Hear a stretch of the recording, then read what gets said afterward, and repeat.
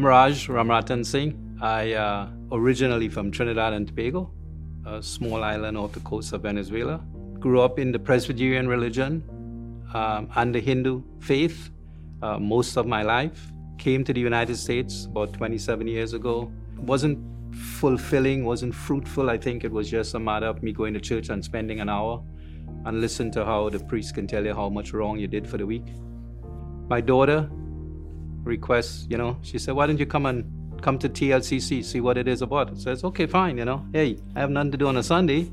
So came here to the church. First impression was great, very simple, not judgmental, not pointing fingers, not making you feel bad.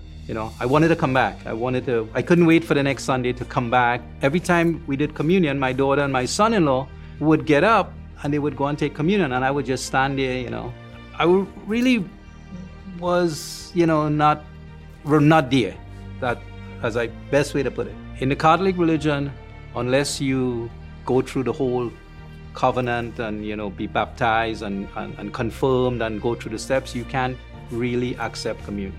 Pastor Smith would always say, I invite everyone who want to accept the Lord, and it's to come and have communion. You don't have to be baptized, you don't have to be this, you don't have to be that. You just have to have an open spirit. You have to be able to say, yes, I want to accept the Lord.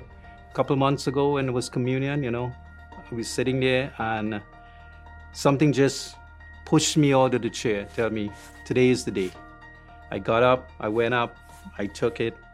I took communion for the first time. It was I felt so amazing after. I felt like something was lifted from me. I felt that something entered into me that has been missing in my life. My hands were shaking when I took it, but when I came back to the chair and I opened it up and I touched the wafer, everything went away. It became like, this is what was meant to be.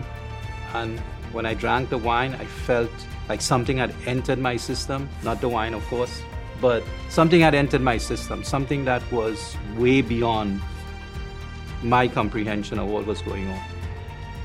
I walked out of church. I told my daughter, I took communion today. She's like, yes, I saw you took communion. And I was like, I feel so different.